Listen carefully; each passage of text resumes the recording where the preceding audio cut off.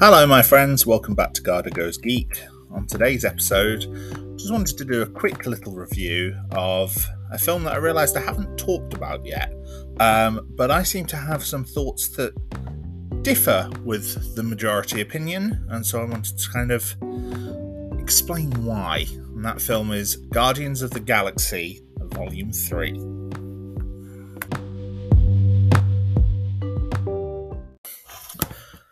Now, there's been a lot of talk recently, especially in the wake of some of Marvel's recent offerings, and especially with what's happened with The Flash as it made its way to cinemas, that perhaps the superhero bubble has finally burst for, the idea of comic book superhero movies. And I've spoken before about how I think the whole bubble bursting is a ridiculous idea. These characters have been around for decades. They're not going anywhere. Even in films, they've been around for at least 2 decades now. That's just since X-Men. That's not counting Superman and Batman throughout the 70s and 90s. But besides that point, there also seems to be the common theory that a lot of Marvel's recent offerings have been quite poor and, have been looked on quite poorly by a lot of the Disney management. For example, Bob Iger has made some statements recently about how Marvel has been quite unfocused. There's been reports about how Perlmutter and Bob Iger are taking more of an active approach inside Marvel Studios as a result of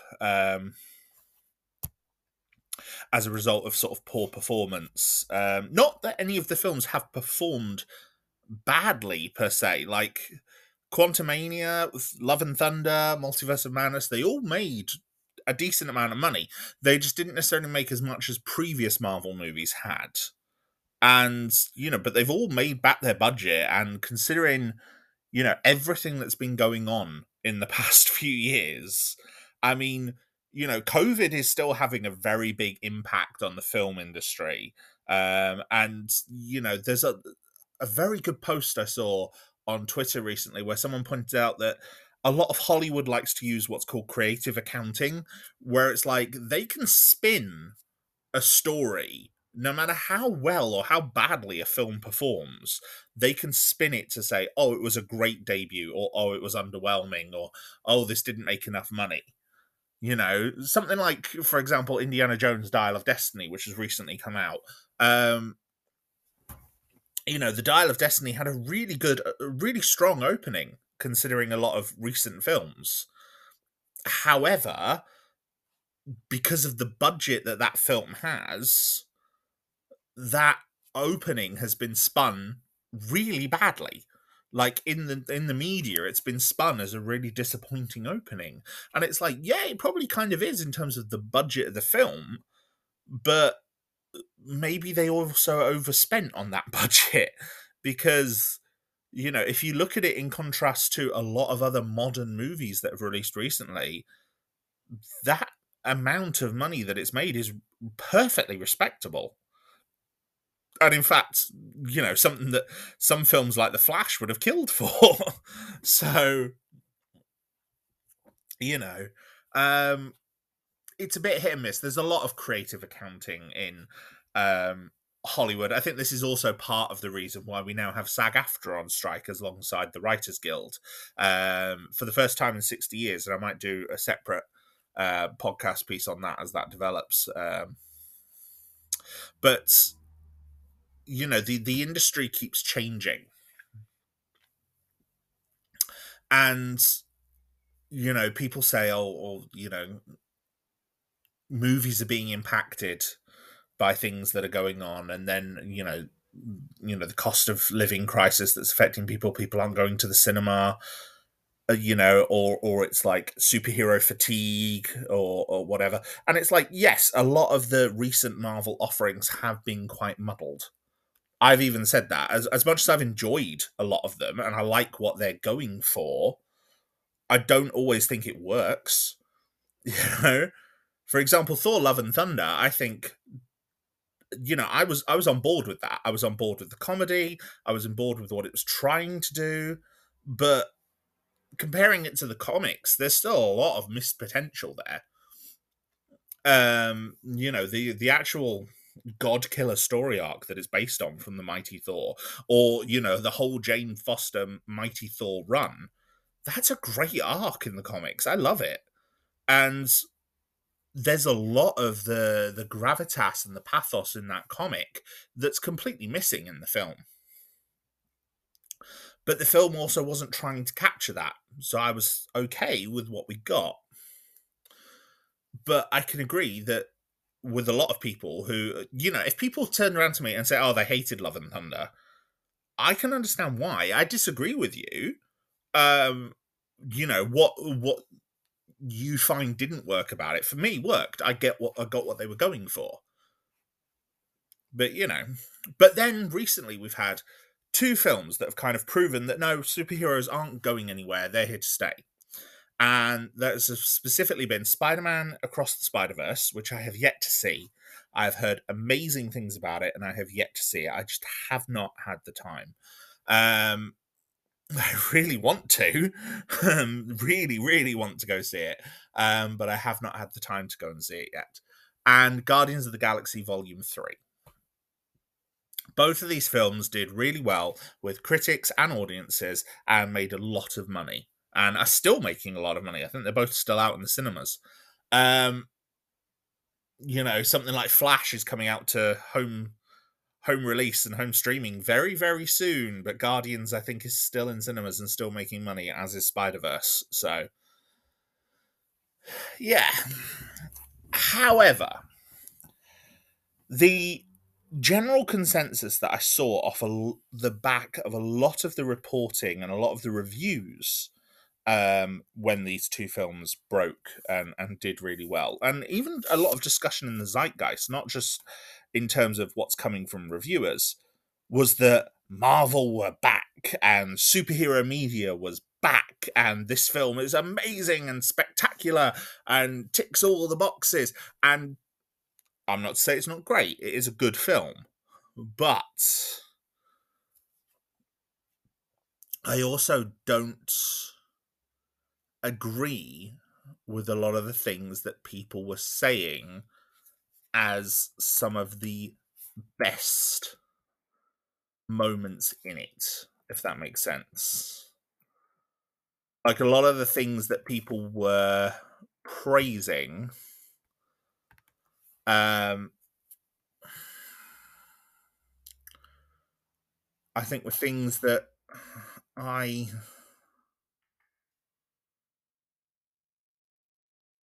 still had some problems with. Is it one of the best Marvel movies in years? Depends how, as people are claiming. Yeah, that probably depends on what your definition of years is. Like, if you're talking the past three phases, if you're talking the past 3 years, like since COVID, or maybe, but we've also had No Way Home, which I think was spectacular.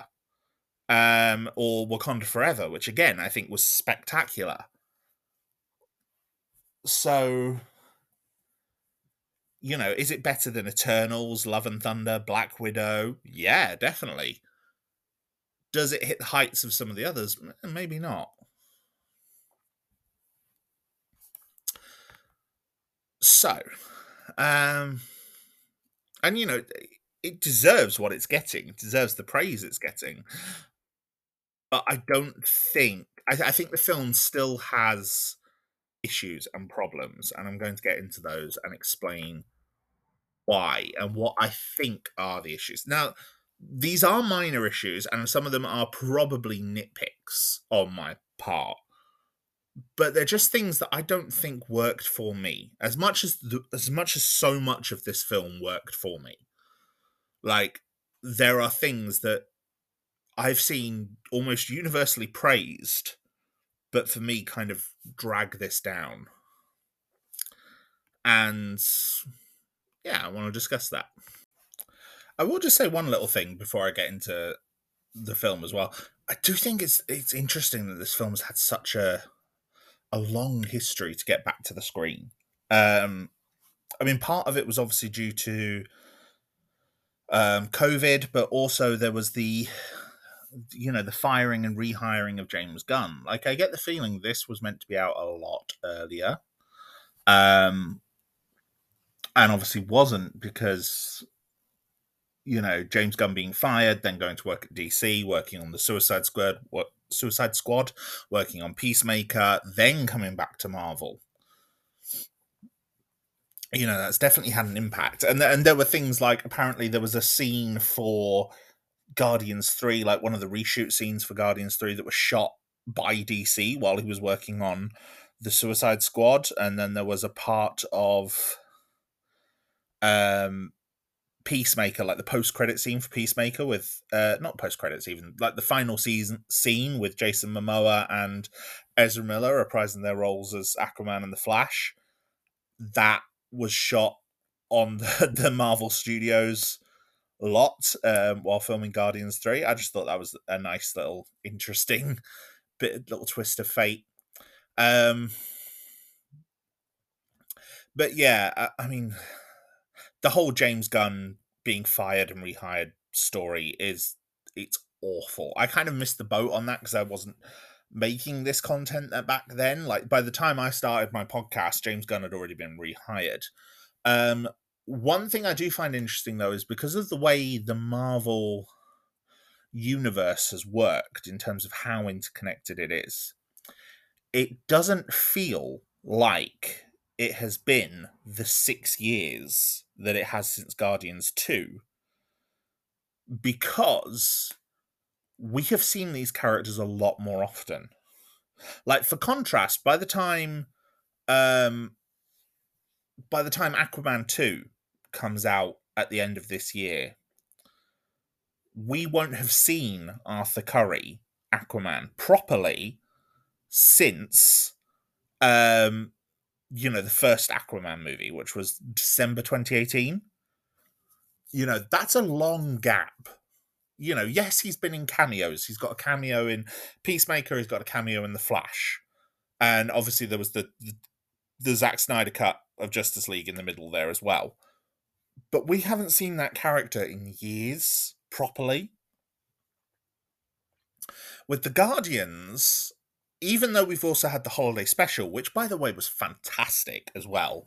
Like, that was really, really good. And I like that there was no villain. Like, it avoided a lot of the standard Marvel trappings. And I really hope they do more of these special presentations, because so far, Werewolf by Night and the holiday special have been absolutely fantastic.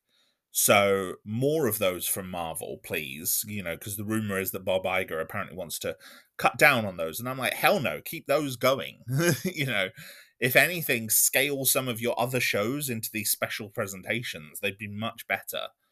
Like, I'm sure, I mean, I've not seen Echo, but at the same time, I don't necessarily need to see a 6-episode series on Echo. And from what I've seen of Secret Invasion as well, that could have been like a 2-hour film done as a special presentation. It didn't need to be a whole full series. So, more of the special presentations perhaps, and less of the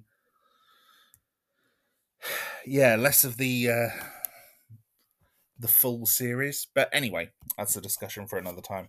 But yeah, the between the holiday special and Thor: Love and Thunder, and obviously Infinity War and Endgame, we have seen these characters several times.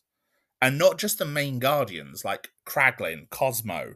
We've been reintroduced to them. This is the first time we're seeing this new Gamora since Avengers Endgame. Where we lost the original Gamora in Infinity War.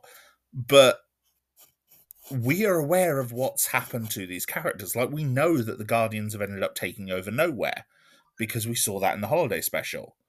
We know that they were touring the galaxy with Thor for a bit, and that they've bonded a lot as characters, and that Groot has been growing up. But we've seen the introduction of Cosmo and things like that. all of this has happened in previous stuff that we've seen. So there's a lot that this movie doesn't need to introduce because it's already been introduced. It's already been covered elsewhere, which means that the story of this movie can get more involved with its own story threads because it's not spending a lot of the time catching us up. Like, there are elements of this story that I don't think would be here if this was the first time we'd seen the Guardians since Guardians 2. You know, I mean, for starters, we probably wouldn't have lost Gamora, but all of the team would have been in a completely different place. Now, that said, there are some plot threads here that are building up directly from things in Guardians 2, like, for example, the return of Aisha and Adam Warlock, and they're quite interesting. But, you know, I think Adam Warlock, while very threatening, is and quite comical in some respects because he's still very young and learning. You know, they're not the main antagonists. They're working for the main antagonist, who is the High Evolutionary. Now, the High Evolutionary, played by Chukwudi Iwuji, he is being universally praised, and quite rightly so. I think he's done a fantastic role with the character. I think the character is someone that we want to hate. Like, this is the first villain that I think the MCU has who has been just out and out evil, like, for a while. Like, we despise this guy. You really want to hate this guy, and they do a really good job of convincing you to hate him by showing you his origins with Rocket. And some of that stuff is heartrending, but also beautiful, but also brutal as hell in some ways. Like, there are elements of that backstory with Rocket and his other animals that is so disturbing, so brutal to watch. And I kind of like that they didn't shy away from that, and they showed how dark some of those things are.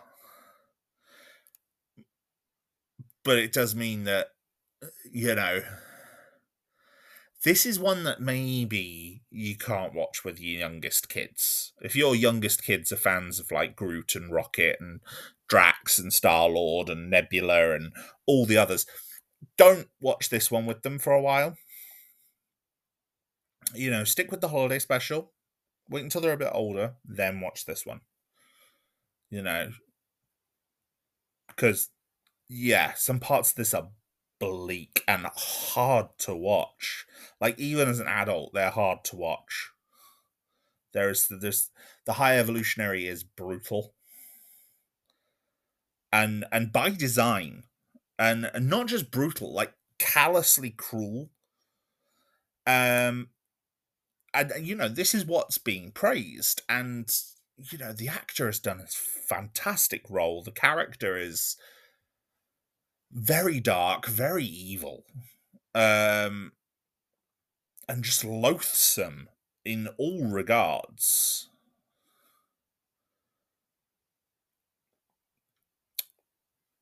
But even with all that being said, there is one major aspect of him as a villain that I really struggle with. And that is that he feels a lot of the time like he is incapable, like he is out of control. And that undermines the threat from him. Because, don't get me wrong, he is threatening. Like, his demeanor, his persona, and his actions show that he is a clear threat. However, a lot of that threat and malice, I think, is undercut really dramatically by some of his actions. And one of the major actions that I think undercuts it a lot is how he acts when he loses control. He's very emotional. And, emotions are not a weakness, not at all. But his emotions come about in a way that makes him almost unhinged. He shouts and screams at other characters, and it makes it feel like he has lost control of the situation, and makes him a lot harder to take seriously. Um, which, for me is, I mean, you can have a villain do this. You can have a villain lose control and shout and scream, and still be very threatening. And I do think he is a threat still, but it also can make him really hard for me to take seriously at some points. Like some parts where he is just dripping with malice, but the malice is directed to everyone around him, including his allies, to the point that his allies turn on him towards the end of the movie. The sort of the callous disregard he has for, like, this whole planet that he created. He created Counter Earth, created this whole planet full of, you know, defined people that we see existing, and he just callously destroys them. And it's like, that's cold. You know, he just completely destroys a whole planet like a mass genocide. I don't I don't get why that was included in the film for any other reason than to make him threatening, to show that this is just the apathy that he has. But it's like, that apathy and callousness doesn't translate with the way he acts around Rocket and how he acts around the Guardians, because he's so passionate about them, and specifically around getting Rocket back. He's so passionate about that to the point that he loses control. And it reminds me a bit of how in the Star Wars sequel trilogy, how they had Kylo Ren throw these like tantrums, and people mocked that really rightly. Like the bit where someone gives him bad news and then he just takes the lightsaber out and starts smashing, a console to pieces. But there's elements of this that feel like that. They feel like him throwing a tantrum. And I've not really seen anyone comment on it. And I'm like, is this just bothering me? As everyone else, is it not bothering anyone else? I don't know. I really don't know. But it bothers me, and it takes me out of it, and it makes him not as threatening in certain respects as perhaps I feel that he should be. Because the High Evolutionary is a great villain. And this is a very, very different version of the High Evolutionary from the comic, and I'm so here for it. Like, I really am. It's a really good version. Um,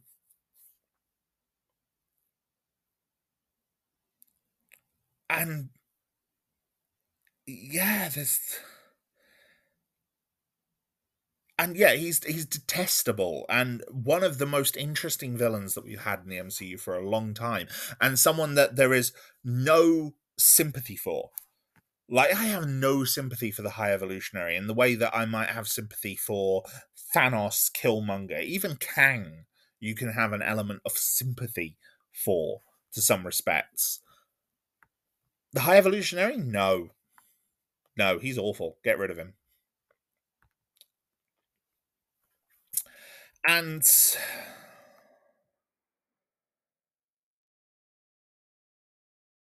it works. And the backstory, with Rocket and his compatriots, absolutely heartrending. Like the scream that Rocket lets out when Lila is killed, and Floor begging him to leave. Oh, that was one of the most powerful scenes in the whole film for me.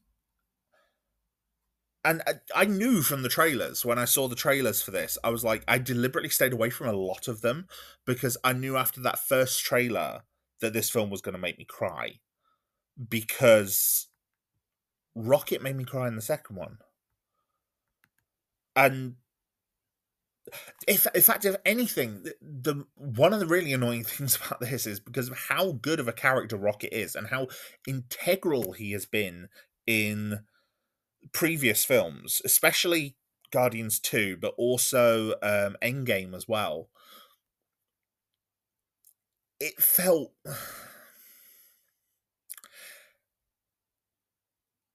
it felt sad to me that Rocket was kind of sidelined for a lot of this. And I know he's sidelined in a way that we can, because he's being used as the plot device. Like, the others are trying to rescue him, and that's a great motivation for someone like Quill, because Quill and Rocket have done nothing but bicker throughout most of the past two films, and showing in this one that, like, Quill is like, no, I'm going to do whatever it takes to save my friend.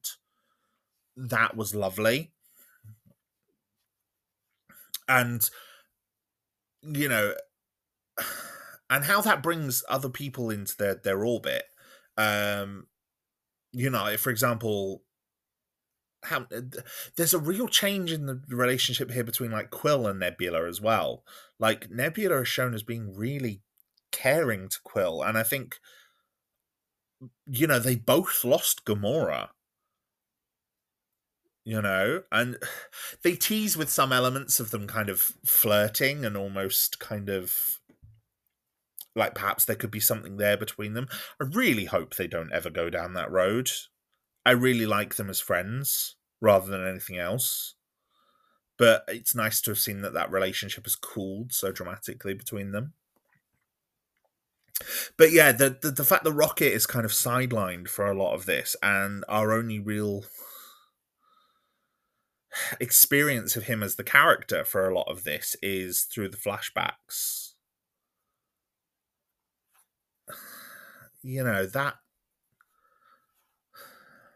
I get why they've done it, but again, Rocket's one of my favorite characters, so sidelining him for so much of this movie. Although when he does come back, oh my god, it's amazing. Like the the battle in the hallway where the camera's moving around between them, that's really good. Um that was a lot of fun.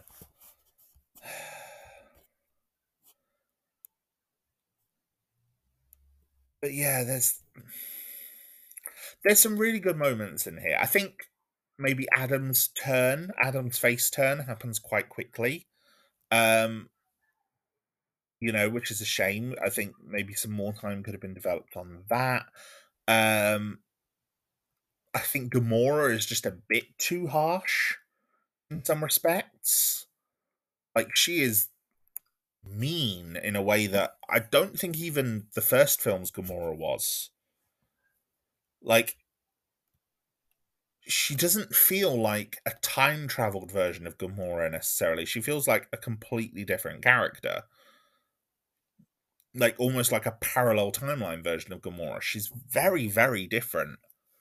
And that's quite hard to watch at some points as well, because it doesn't feel like Gamora. If anything, she feels like a more emotional version of Nebula in a lot of respects. Um,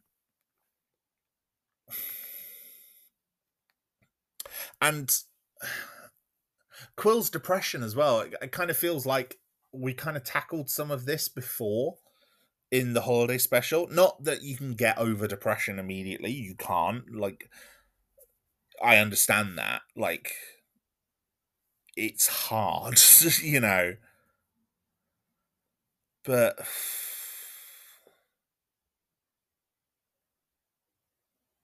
I don't know. There's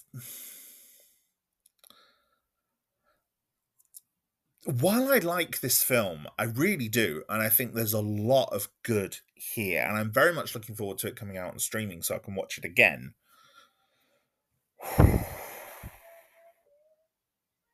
I do have issues with it.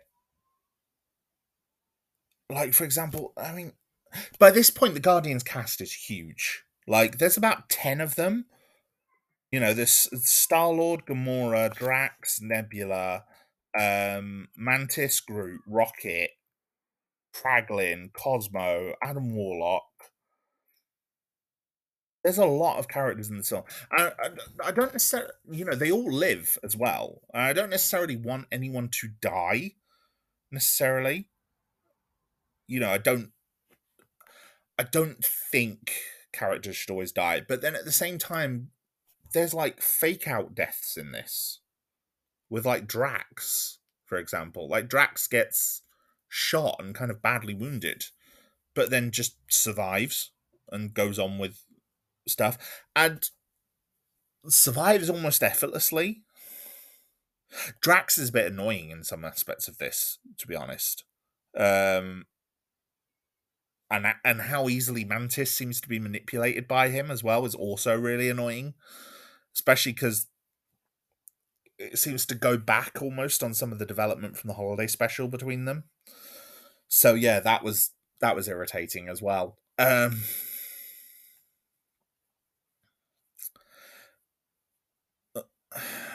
yeah, I don't know. I think like Drax necessarily. I don't necessarily want Drax to die.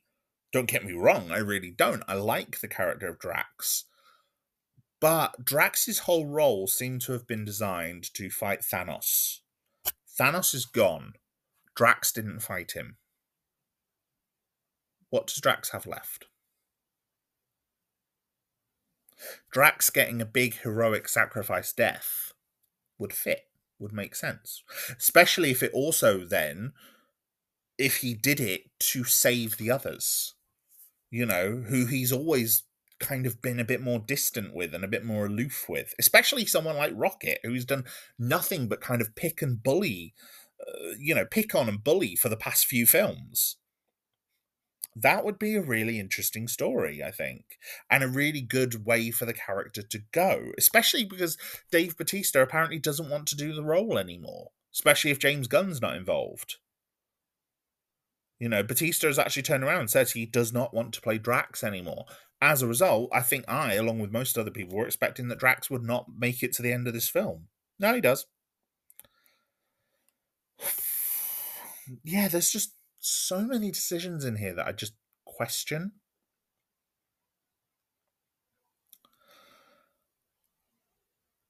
And I know some of it is like, well, it's not what I would have done with the characters. And that's fine. They're not my characters. Like, I don't get to do things with them. These are the characters originated by James Gunn. This is clearly where he wanted to take the story. Fine. And I think it works well for what it's trying to do. There's just some things that I think, why have you gone with that decision? Like I'm questioning why James Gunn as a filmmaker has gone with some of the decisions he has. Especially knowing what we know beyond just what's in the film. Like, Dave Bautista doesn't want to play Drax anymore. Drax's story is over at the end of this movie, regardless. You can let the character ride off into the sunset, but the character is never going to come back because the actor's not going to come back. So, why keep him alive? Why have him ride off into the sunset like that? What's he riding off for? Who's he going with? What's the point?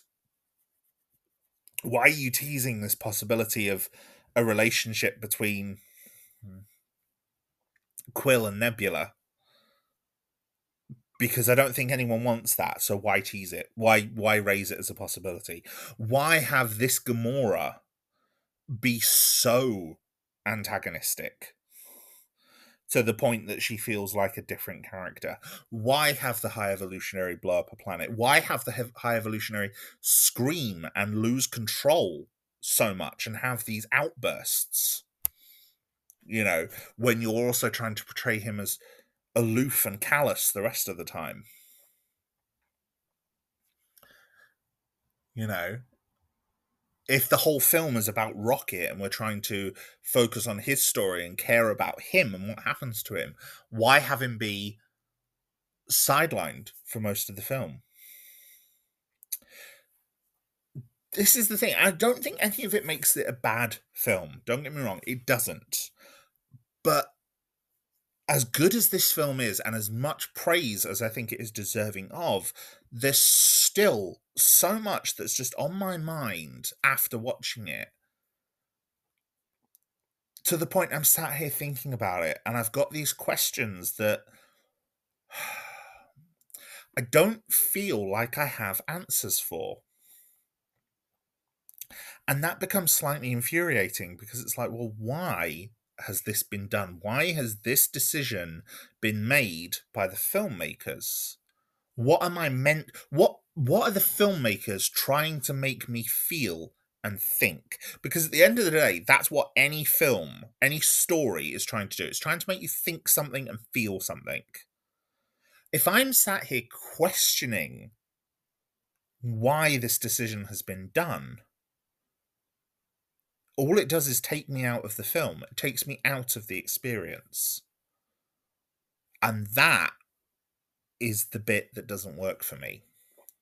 Because as good as this film is, and as absorbed as I was by it, little niggly things while I was watching it took me out of the experience. And for that reason, I don't think it's as good as everyone else does. I was not as absorbed by this in the same way that I was with a lot of other Marvel movies. Even some of the worst ones have absorbed me more than this, because in this, I'm sat here and I'm questioning, going, why have they done that? Whether that's me changing and evolving as I'm taking a more critical eye on things, I don't know. Is this going to impact future movies for me? Yeah, probably. You know, is it anything you've noticed? I'd love to hear thoughts and feedback.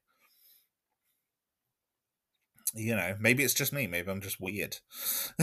You know, maybe my brain just decided to toy with me the day I was watching it.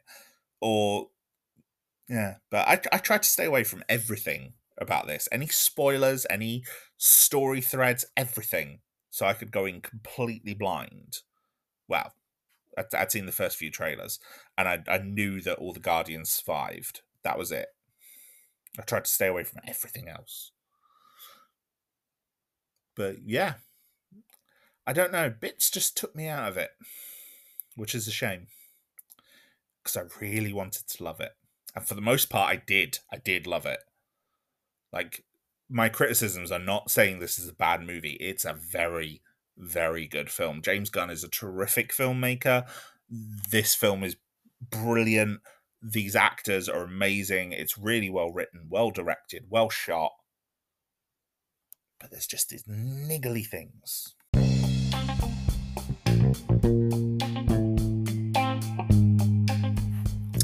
So yeah, that's my review of Volume 3 of Guardians of the Galaxy. Perhaps a bit disjointed.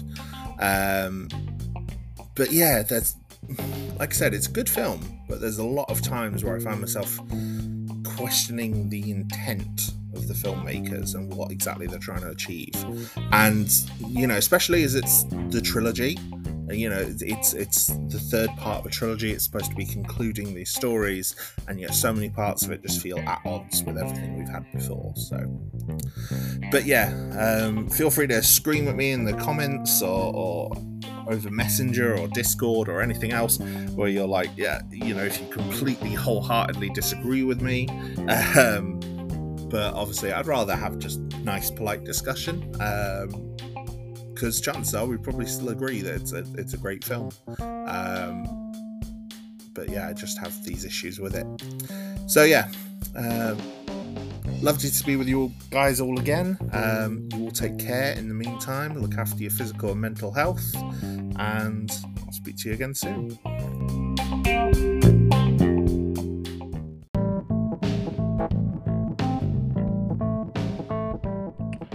Thank you, my friends, for once again joining me on Gardo Goes Geek. Your continued support for this podcast means the absolute world to me, and I am grateful for every single one of you who stays and listens to one of my episodes. It means the absolute world. Now, if you would like to engage more with me or the podcast, we have a Discord community, small but growing, and we now have commissions open on Ko-Fi. So if there's a topic you would like to see me cover, you can pay me to cover it. All funds will be used for legal purchase of the relevant items where I do not have them. Have a look on the link tree for more information. Until next time, look after yourselves.